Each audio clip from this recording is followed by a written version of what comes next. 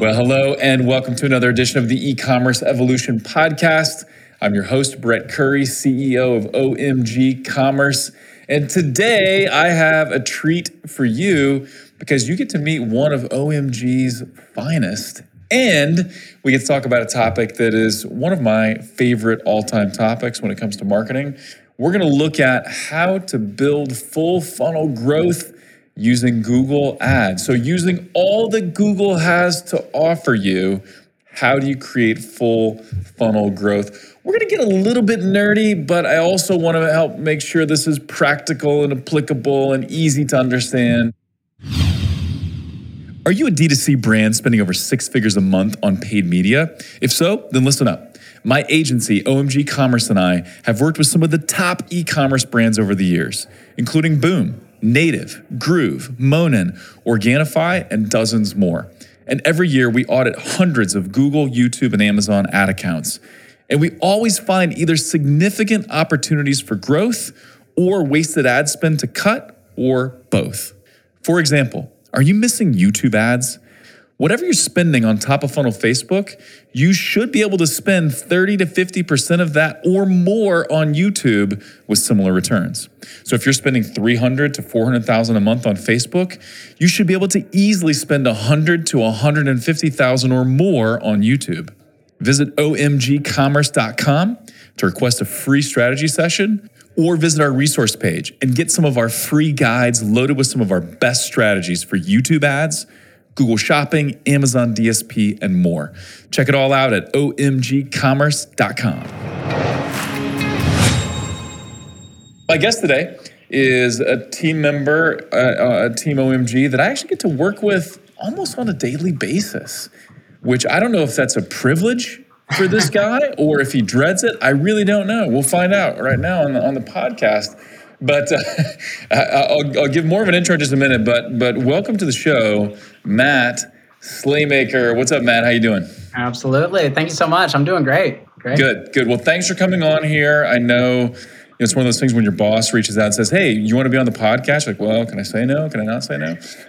But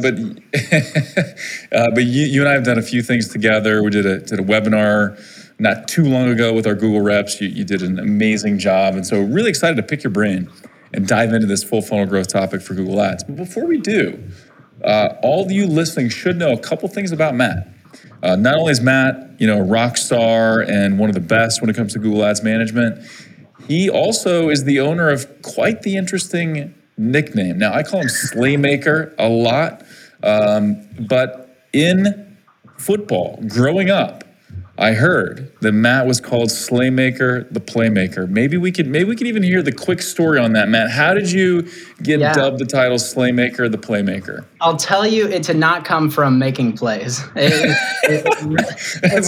even better. I was by far the smallest member of the football team, so I really didn't make any plays. But one of the moms just loved my last name. So anytime I would just take the field, do anything, make one tackle throughout the whole game, I'd hear Slaymaker the Playmaker. Yeah. And that's how that started. That makes that nickname way better. It's one of those things where it's like, thanks, Mom. Thanks for calling me the Playmaker.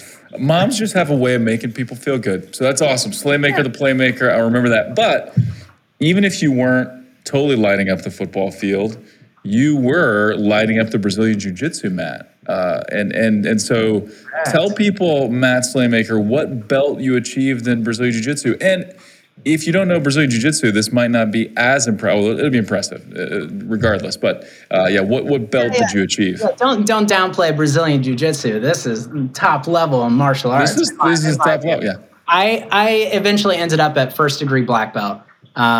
So if anyone doesn't know what Brazilian Jiu-Jitsu is, it's like wrestling, but it has the submission component to it. So arm bars, chokes, all that kind of stuff. And so I did not grow up doing martial arts. I played football, basketball, but I recently, my kids and I took some BJJ classes. I know you know that, Matt.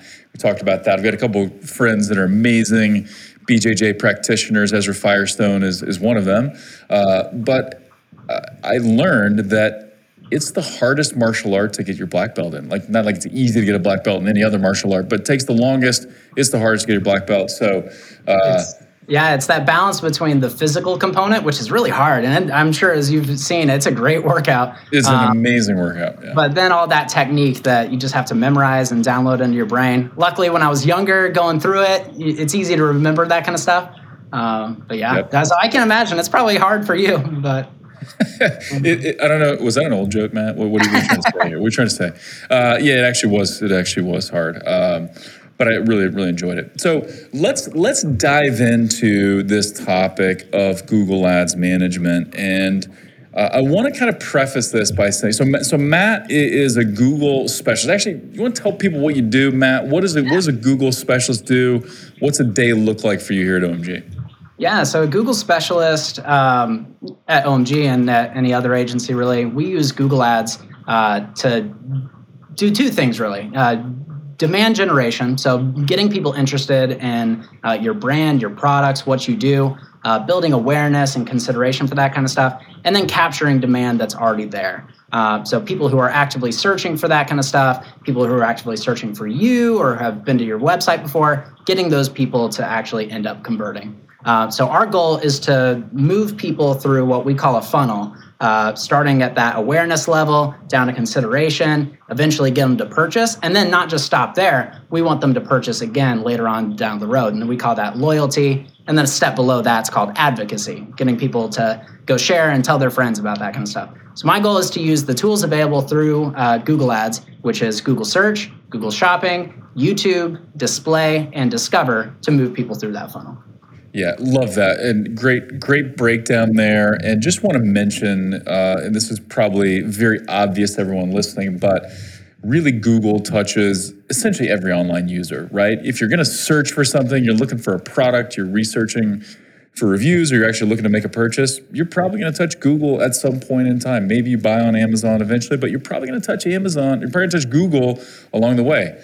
If you're looking to learn or research or do or buy or something and you want to look at video first, you're probably going to YouTube, right? So those are the two most trafficked websites on the planet. Google number one, YouTube number two. So you have access to both of those through Google Ads. And then through the Google Display Network, which we're talking about in a minute, you can access like 80-some% of the web that way too. So whoever you're trying to target, you can reach through Google Ads. So let's dive in a little bit, Matt. Slaymaker the Playmaker. Let's talk about kind of the foundation. So if we're looking at how to build a full funnel on YouTube, I like to really start more at the bottom, mid and bottom of funnel before we go higher than that. But let's break this down by channel a little bit. Let's talk search ads first. So e-commerce store, where should they start? What should they consider when it comes to search ads? And maybe talk to me about what search ads are, just to make sure we're all really clear. Yeah, so search ads, it'll sound obvious once I can explain it, but search ads are those ads that appear at the top of Google search. So if you go do a search for... These are text ads. Yeah, those, and so we'll talk about shopping ads a little bit later, but these are those text ads that only have the text elements to it. Usually you'll get 2 or 3 up at the very top of Google, and then you'll see a few down at the bottom. So when it comes to Google search ads, there's a couple key components there to what you got to piece together for those campaigns. Where you typically are going to start are going to be at your keywords. And with keywords, typically we break these down into 3 categories. You've got your branded keywords, which we'll talk about a little bit more in a minute.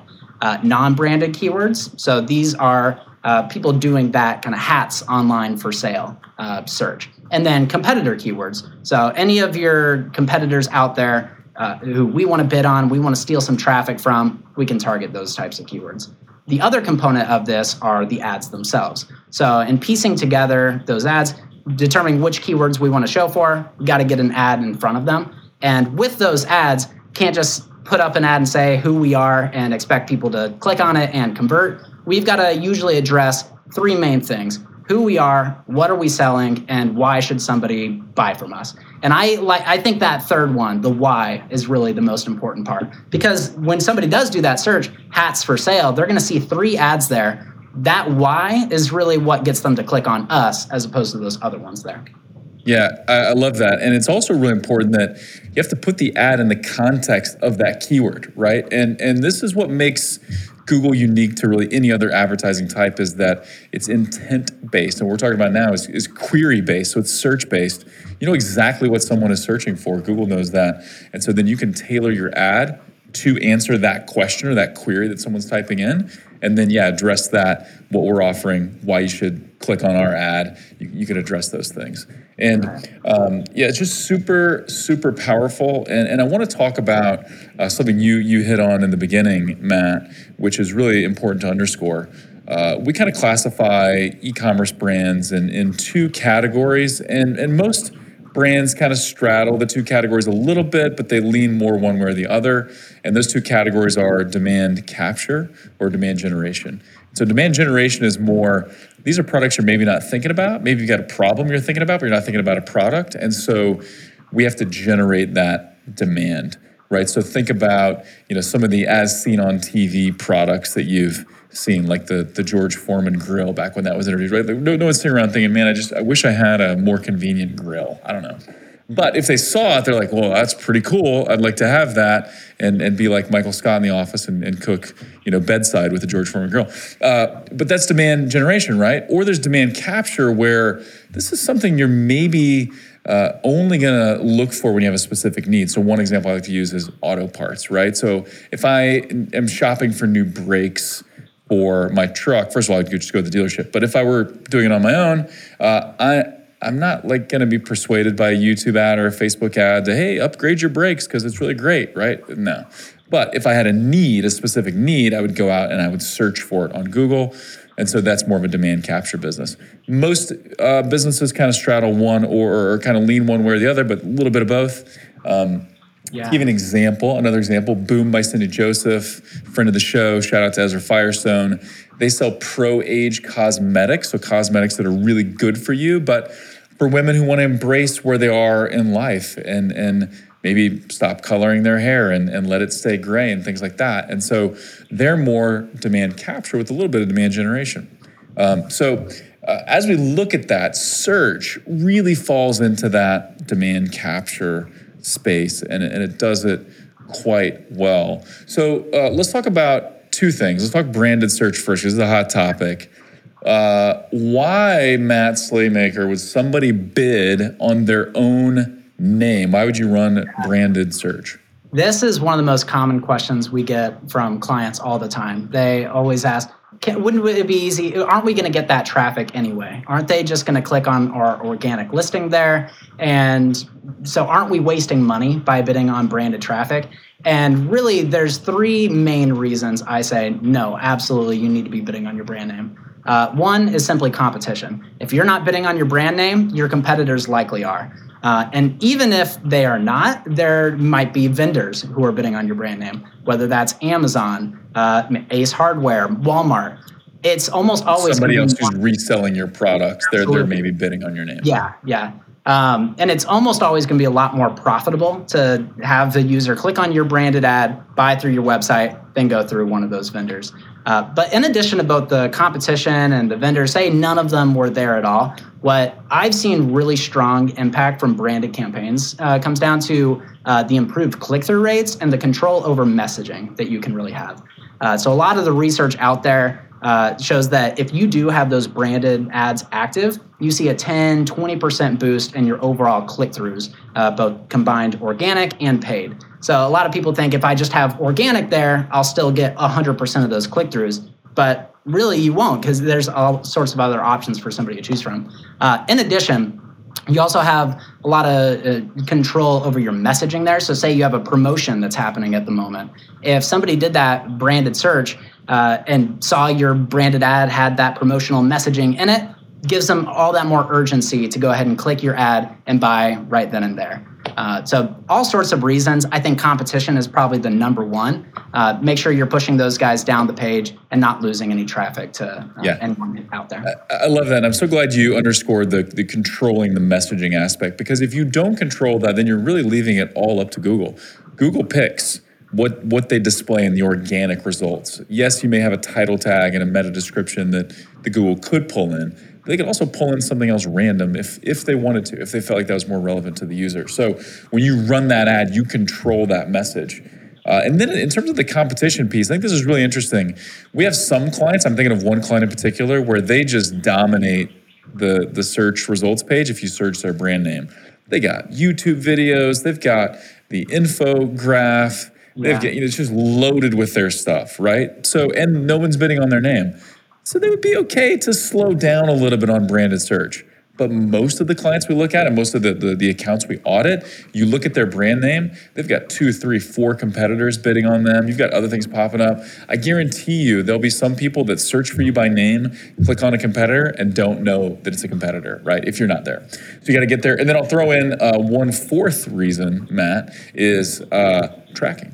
So, as we're looking at, you got Search Console, you got Google Analytics, but a lot of the keyword data has been stripped from Google Analytics.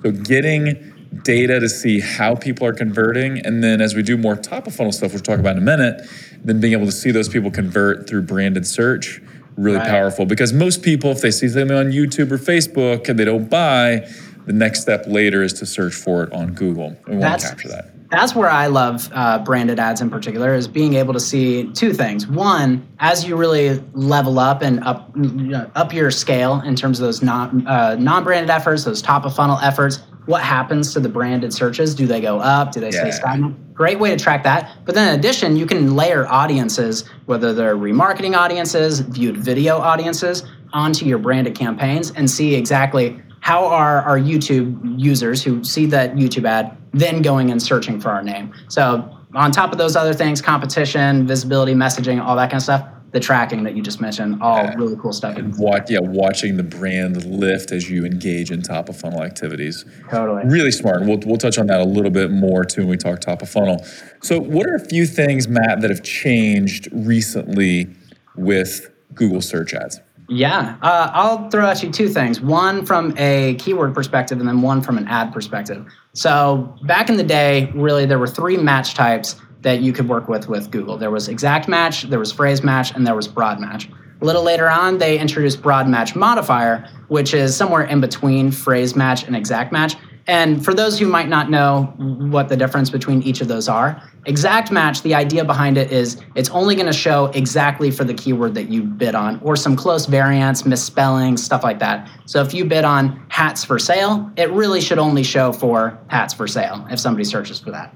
Phrase match is a little bit broader. So in the past, could take that hats for sale and then show for anything that came before or after that. So if someone searched for cheap hats for sale or hats for sale online, then phrase match would capture that.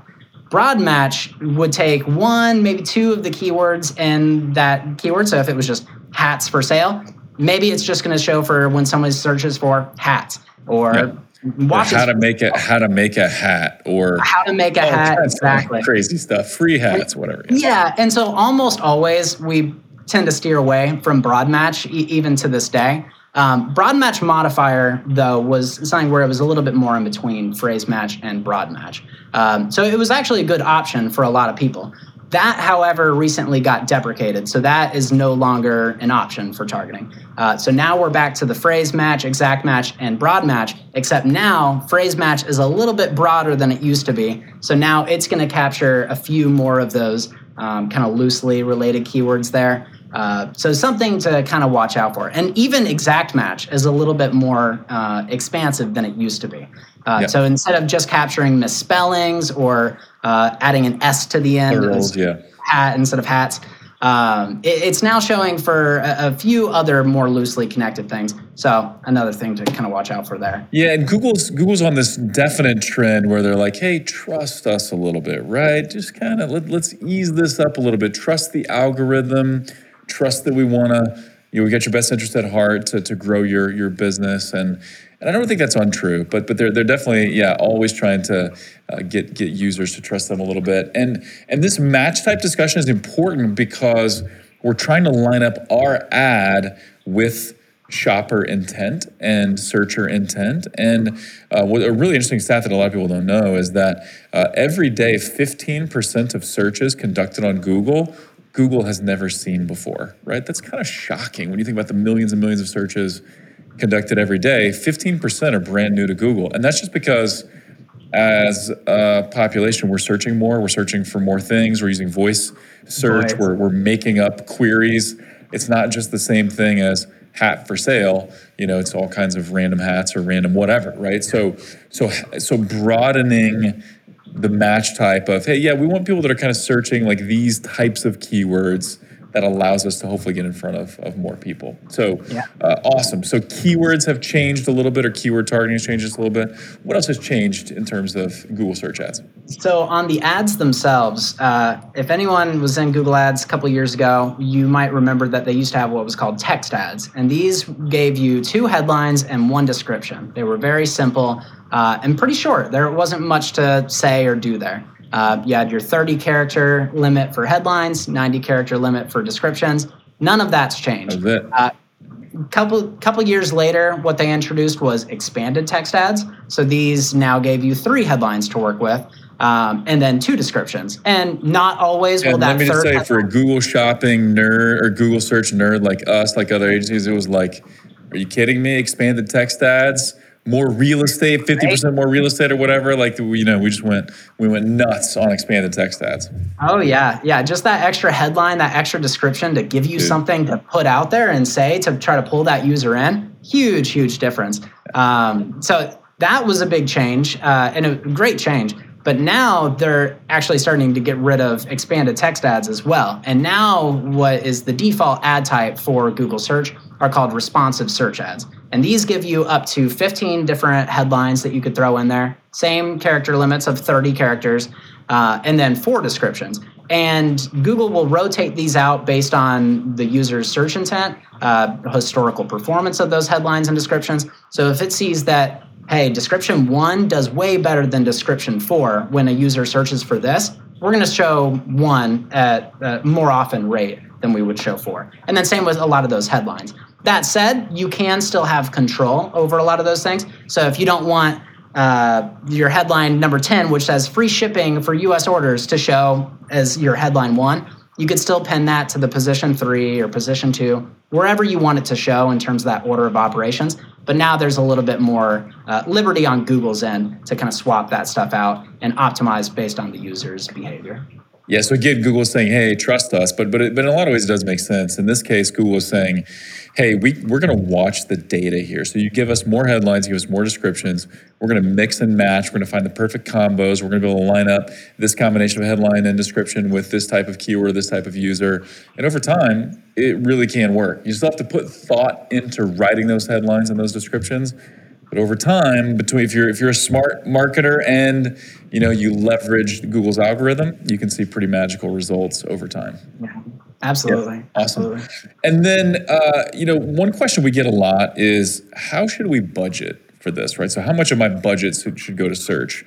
There's no exact answer here, but a good rule of thumb that we found is for search, anywhere, then this is looking at your Google budget, not your total marketing budget, but the amount of money you're spending with Google for e-commerce stores. Typically, your search ads are going to be in the 15 to 30% range, sometimes a little bit more. And so that's kind of what we typically look at. Any final thoughts on search, Matt, before we move on to the next channel? Yeah, just on the, how much of your budget should go to search, it really just depends on what your goal is. So if your goal is growth and you do have a more robust full funnel strategy where top of funnel plays a really big part, then yeah, that 15, 30% probably sounds about right. But if you're maybe more conservative and short-term, immediate-term profitability is your goal, and you really just want to launch with search, shopping, and some remarketing, then maybe search could end up being more like 30 to 50%. And then shopping 30 to 50%, and display remarketing, et cetera, another 20%. So it really just depends on what your goal is. There's no set rule of thumb there, but if you're doing a full funnel strategy, which we think you should, then that 15 to 30% is most likely where you'll fall. Awesome. Totally agree. So let's now move to Google Shopping. And this is a topic that I've been speaking about forever. Love it.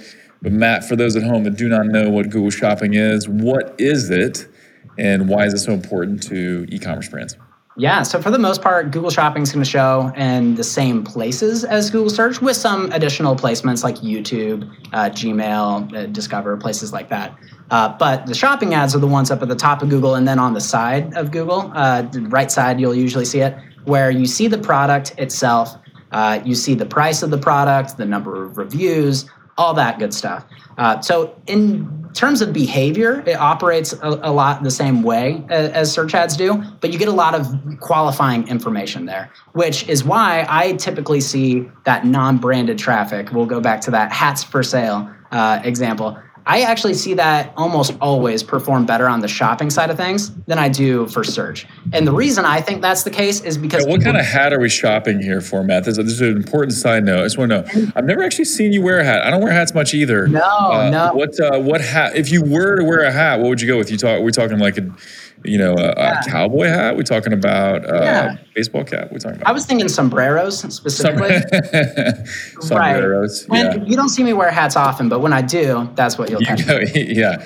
Right. I love that, man. Fedora as well. The fedora. Can't go wrong with the fedora or the sombrero. Okay, good. I'm glad we get. So now, every time Matt mentions hat, you picture sombrero. Okay, good. Right. So sorry, I derailed you. But yeah, so back to shopping ads. Yeah. So the reason I think that those, sombrero for sale searches are going to do better on shopping than they typically do for search is because you do see a lot of that qualifier information. Prices, reviews, and then what does the product look like before you ever even click on it? Because search ads and shopping ads as well, they are going on a pay-per-click basis. So you only get charged when somebody actually clicks on the ad.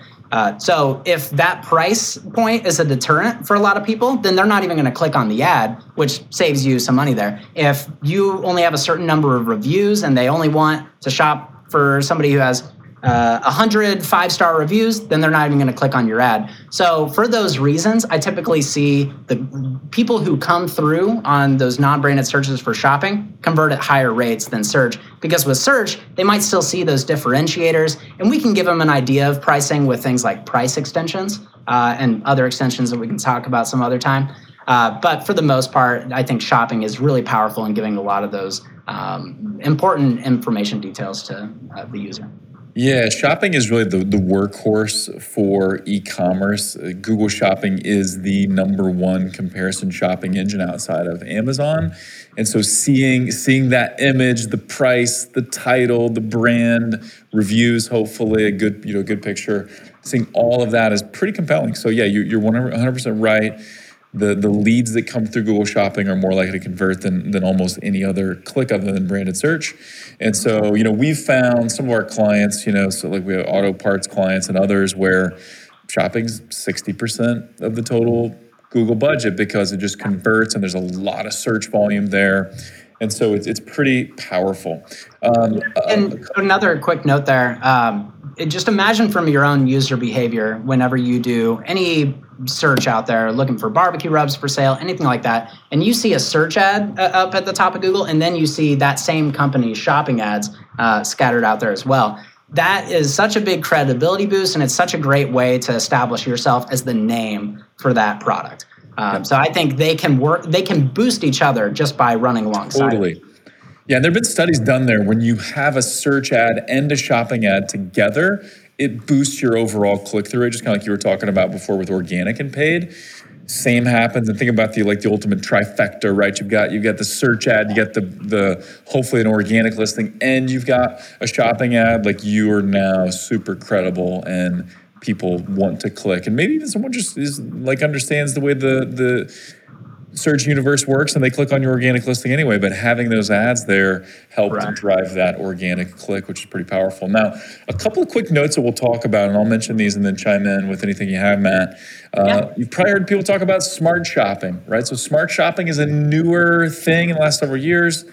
We admittedly were not fans at least I was not a fan of smart shopping when it first launched, but in recent years, it has gotten way better. Google really emphasizes smart shopping.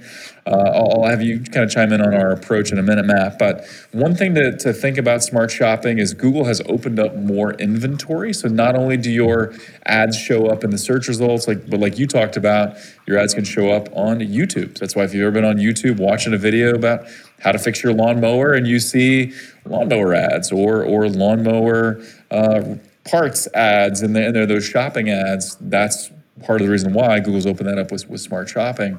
It also has a component of remarketing built in and a few other things, but pretty powerful. How do we like to approach it though, Matt? Because people are always asking us, hey, smart versus standard shopping, which do you prefer? How do we usually approach that? I think you've got to run them together because while smart shopping, it has a lot of advantages in the sense that, like Brett mentioned, that expanded inventory that isn't fully present with standard shopping. It does have a downside. And the one critical downside to me for smart shopping campaigns is that there's really a lack of visibility. You can't see any search terms at all. So if your campaign has a 3x ROAS, you make $3 for every $1 you spent, you don't really know what led to that. Was it all branded searches? Was it all non-branded searches? You can't fully know. And that's where standard shopping running alongside of that can help clarify a lot of that stuff. Because with standard shopping, you do still have the ability to see those search terms. And it also enables you to get an idea of, are the non-branded searches that are coming through actually relevant to us? We had a client recently where we took over and their smart shopping was doing okay, but then we launched standard shopping along with it, and we saw that the search terms that were coming through were completely irrelevant. There were some good ones, but a lot of irrelevant search terms. And so that gives us the idea to go back to that feed. Was this the one, Matt, it's health related and it's like supplements, and one of the keywords was like boot? Or something like so the example was they make health tests and gut tests where you can test your microbiome and gut health, stuff like that. And what was coming through were pregnancy tests or COVID tests and things like that, where they're converting really well for the relevant stuff that comes through, but all that irrelevant stuff, that's just a waste of money. So I think you do have to run them alongside each other. And then within your standard shopping campaigns, have a system of A/B testing where you do make some changes to your feed item, the product title, the description, stuff like that, and A/B test it and see how does that affect the searches that are actually coming through. So ideally, you can try to run them alongside. And then once you do feel like you're at a point where the shopping feed is really well optimized, you can phase out one and give more budget to the one that's doing the best. Yeah, it really is owning that digital shelf, right? If we think about this like a physical shelf in a retail store, how does a product stand out? And why do you pay attention to one product versus another? Some of it's price, some of it's packaging. And so the way we work on merchandising through Google Shopping is through the feed. And just like Matt talked about, title, image, maybe we're playing with price in a few different areas. But yeah, you've got to work on that, test that. A lot of times people just say, here's my feed, Google, go nuts. And then they never look at it again, where you got to think merchandising here to optimize that and really own more real estate. Because what's cool is the more people click on your ads, the more Google will reward you by showing your ad more. If Google determines, hey, for these keywords, people love these products and they click on them, they're going to show your ad more. And then you're going to get cheaper click CPCs and likely more conversions. And so optimizing that is super, super important. Yeah, what Brett is referring to is a component of what's called quality score. And quality scores, and this is especially important when it comes to your search campaigns, looks at three main things. Your ad relevance, so does the ad talk about the keyword that just got searched for? The landing page relevance, does the page that you're sending them to talk about what somebody just searched for? And then your historical expected click-through rate. And that's exactly what Brett just talked about. If your ads are getting clicked on more than other people's ads, Google's going to reward you for that. Yeah, and it was a brilliant innovation, quality score, that I really think it was the magic ingredient that helped Google become what it is today, because it incentivized advertisers to make great ads. And it incentivized them by charging them lower rates if they had a good quality score. It just led to advertisers getting smarter, and then it led to users getting what they want, and then it led to Google making bazillions of dollars again. So everyone's happy, I think. Awesome. So that's we got search, we got shopping. Let's talk remarketing now. So we're kind of building the foundation of our full funnel growth. I'm watching the clock, Matt. We've been getting excited, and I'm going to blame myself here because I get long-winded. We're not going to leave ourselves very much time for top of funnel. That's okay. We can always circle back to top of funnel and go deeper later. We will touch on it. But so we got search and shopping. Those are foundational. Let's talk remarketing now as well. So what channels do we recommend for remarketing? What are some of your top remarketing tips? That's going to be a tough one to be brief on because I love remarketing. This is my favorite component of advertising, honestly. So first, just want to break down what's different about each of these channels. So display network, what is that? That's about 90% of the websites out there and also covers mobile apps. So you've probably seen display ads there. Discovery ads, they look just like display ads. You have a little bit more characters to work with, but these show exclusively on YouTube, Gmail, and the Discover network, which is like a personalized feed through Google. And then YouTube is YouTube. So you get your YouTube ads and feed or in the YouTube homepage as well. So. Yeah, that's awesome. And so why do you love the remarketing so much, Matt? I love remarketing so much because I kind of look at the funnel. I related this recently as like pouring water into a cup. And without remarketing, it's as if you have holes at the bottom of the cup where you're pouring all this top of funnel traffic and this non-branded traffic in, but so much water is just leaking out through the bottom and you're not actually retaining anything. I look at remarketing as a way to like patch up those holes and make sure you're keeping more of the water that you're pulling in. So without remarketing, I think there's a lot of waste out there, and this is our opportunity to follow up with people who have initially made contact with our business or have already purchased from our business, and we know that they know us and they love us, and to get more out of those users. So, yeah, that's awesome. I love it. And we can all think of scenarios where we've seen a cool ad, we've clicked on it, we visit the site, we think, oh, that's really neat. I might try to check that out. Then we get distracted or we don't want to spend the money right then. And then we forget about it, right? We need those reminders. We need that remarketing ad to get us back. So let's talk audiences really quickly here. What audiences are we typically building to be able to effectively remarket? Yeah, there's a lot that you can do. My absolute favorite is starting with your purchasers.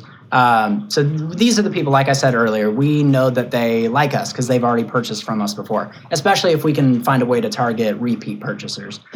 So within purchasers, there's three main categories. There's the opportunity to cross-sell users. So these are people who bought product A, but they have not yet bought product B. So maybe they bought barbecue rubs from your company, but not the sauces. And we know those would pair really great together. And then the other option would be an upsell opportunity. So they bought product A, but they didn't buy the bundle. So maybe they bought a single barbecue rub, but we have a combo pack of 8 different barbecue rubs that we know you would like. So getting in front of them with something like that. And then the last one within purchasers is replenishment/reordering. So people who bought product A but haven't done so recently, and getting back in front of them with that because we know they know and love it, and just getting them to try it again. After that, so that's just the purchaser component of it. From there, you could, and this is what most people think of when they think of remarketing, is targeting all of the visitors who've come to your website at all. That's by far going to be your highest volume remarketing list, but it might see the lower ROAS because this is simply all visitors, regardless of their level of engagement. A step below that, in terms of them showing a little bit more engagement, would be product page viewers or service page viewers, people who visited a particular product on your page and have expressed particular interest. From there, another one of my favorite ones is called cart abandoners. This one typically will see the best efficiency on it. You'd be surprised, about 80% of people actually abandon their cart. And maybe it's more like 70%, but it's a really high rate of people that add something to their cart and end up not purchasing. But if we get back in front of them, almost always I see cart abandoners see the highest efficiency in terms of ROAS and really low CPAs. So the reason somebody abandons their cart could vary. Most of the time, they just forgot. They were that close. Now we just get back in front of them and have them finish their purchase. And the last one that I think you would love to talk about a little bit more are viewed video audiences. So this is where those top of funnel efforts that you're doing on YouTube really kind of come full circle. Maybe they never visited your website before, but we have made that initial impression on them from these YouTube ads that we're running for top of funnel. So getting back in front of them with the display, discovery, or even YouTube ad, just from them viewing the video is also really, really powerful. See windows and replenishment and cross-sell and upsell, and you bought this, but you didn't buy that.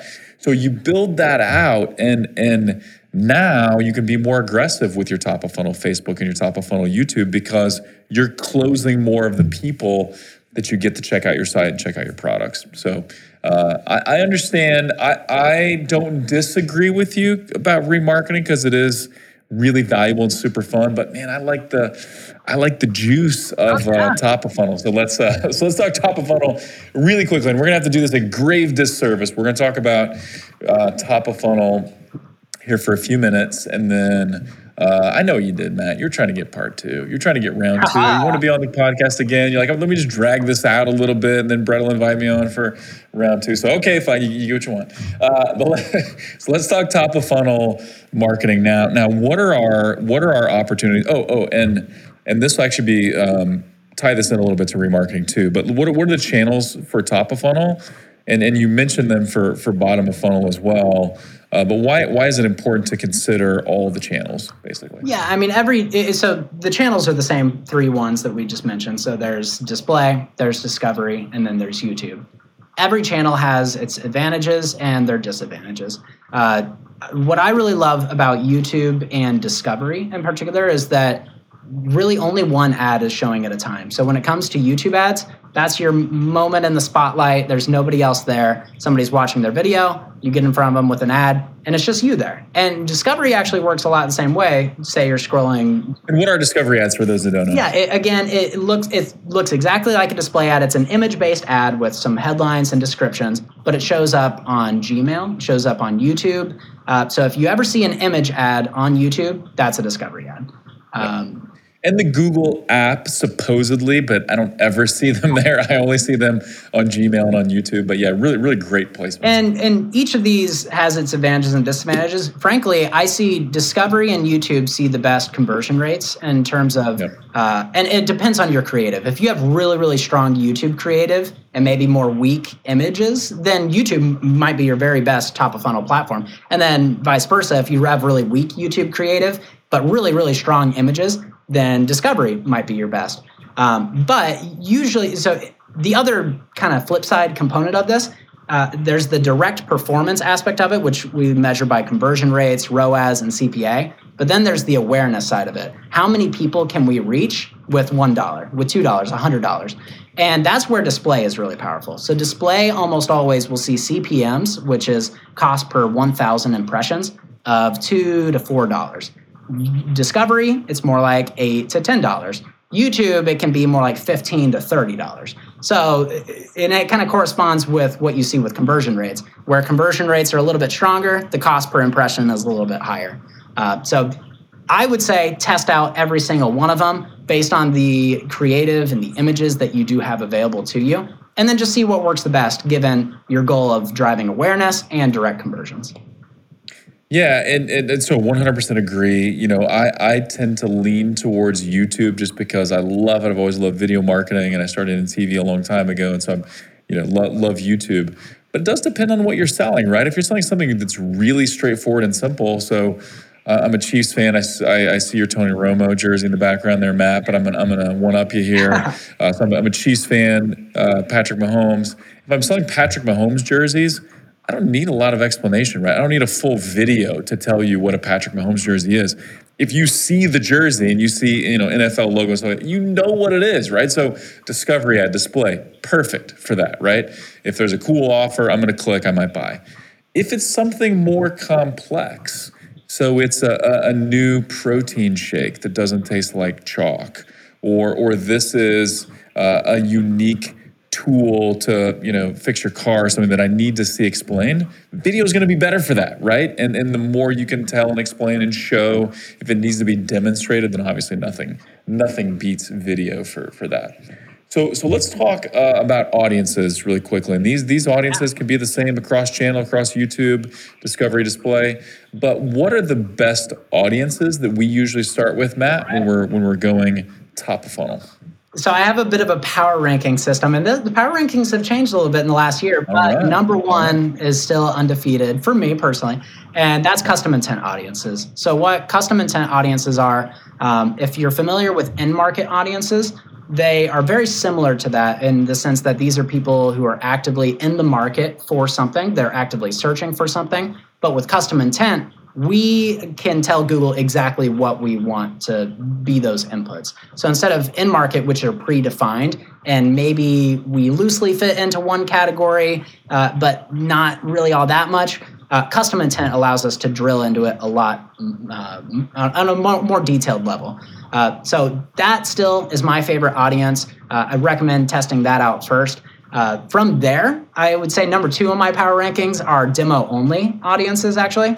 And the reason demo-only is good, and so what that means is just demographics only. So no audiences, no content, anything like that. It's just, what do you know about your target market in terms of their demographics? Maybe it's women in between 25 and 34 who are in the top 30% of incomes, and just target that. The reason demo only can do really well is because compared to any of these other audiences, it's going to have the lowest CPMs, CPCs, and allow you to reach a wide variety of people at a relatively low cost. So if you can see good conversion rates from demo only by having creative that resonates with that audience, then they typically work really, really well.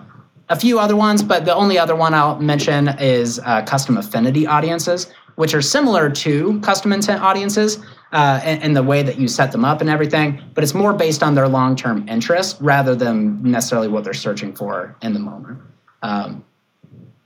And each of those really just talk about the audience targeting side of it. So that's one way that you can target on Google, is by targeting people based on what they have been doing, who they are, what demographics do they fit into. The other way that you can target on Google is by targeting the content of the video that they're watching. So there's a few different ways to do that. There's what's called keywords, which allow you to target the actual video itself. So if somebody's watching a video about female hair thinning, and you get in front of them with a product about hair replenishment, then that could work really well. Placements is another option there, where you can target specific channels, specific videos. So there's two sides of the coin. There's the audience side of it, where you're targeting people and what they're interested in, and then the content side of it, where they are, what are they actively watching on YouTube. Yeah, love it. And so let's talk briefly about the creative aspect. And I will mention a couple of other episodes. I've done several now on creatives, but one recent episode 184 with Joseph Wilkins from funnysalesvideos.com. Also did an episode with Andrew Ekblad, which I'm going to mention in a minute. But basically, you want to really think about the creatives, because YouTube ads are different than Facebook ads, or even TV ads or other video ads. They're just different. So we don't have much time to talk about this, Matt, but any tips or suggestions or things you've noticed about videos that work well as YouTube ads?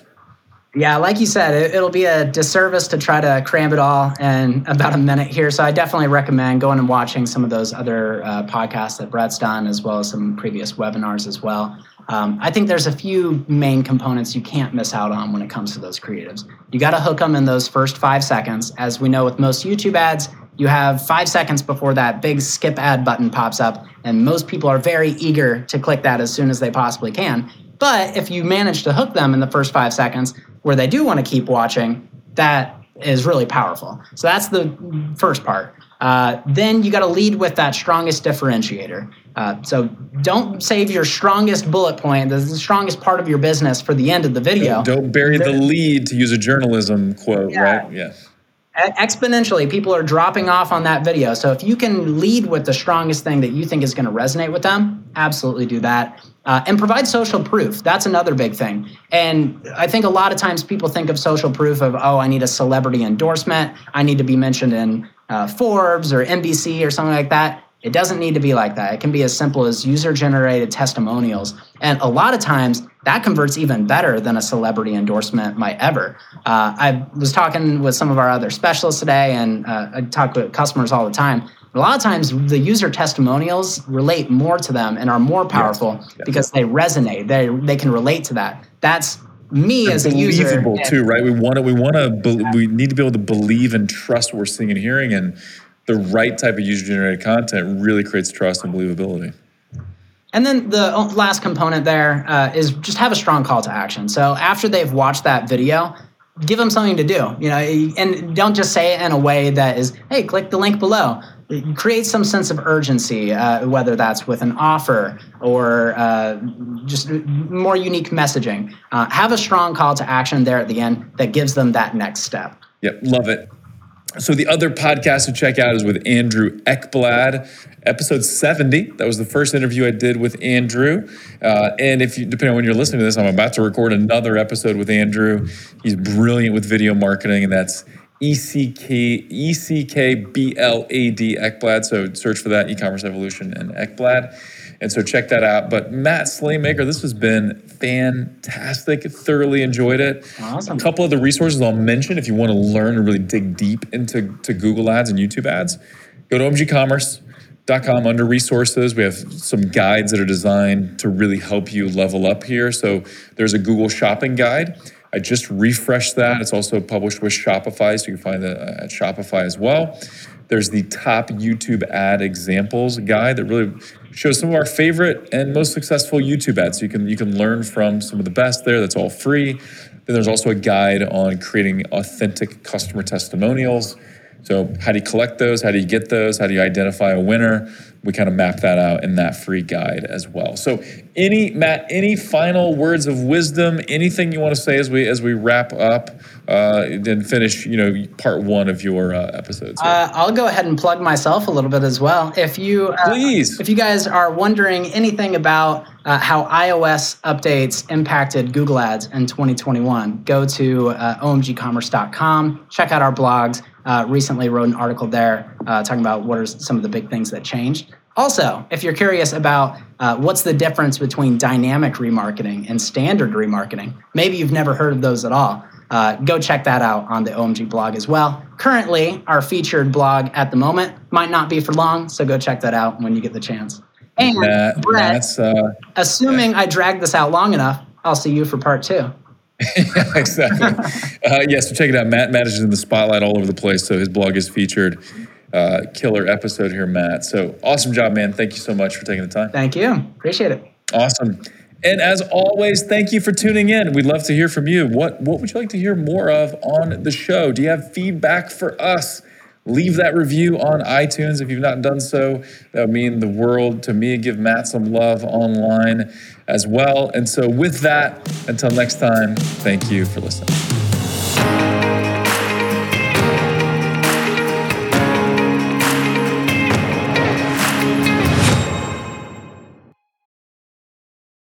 At OMG Commerce, we accelerate growth for some of the most loved brands in e-commerce, like Boom, Native, True Earth, Overtone, and dozens more. If your Google and YouTube ad performance isn't where it should be, if you're struggling with Performance Max, or if you're not scaling like you'd like on Amazon, then we have 2 ways to help. One, we have amazing resources that are free for the taking, like our top YouTube ads guide with lots of examples, our PMax checklist, or our Amazon DSP roadmap, plus many more. Or hit us up for a free strategy session. So go on over to omgcommerce.com and click on Let's Talk to request that free strategy session, or click on Resources and Guides and pick the guide that's right for you. And now back to the show.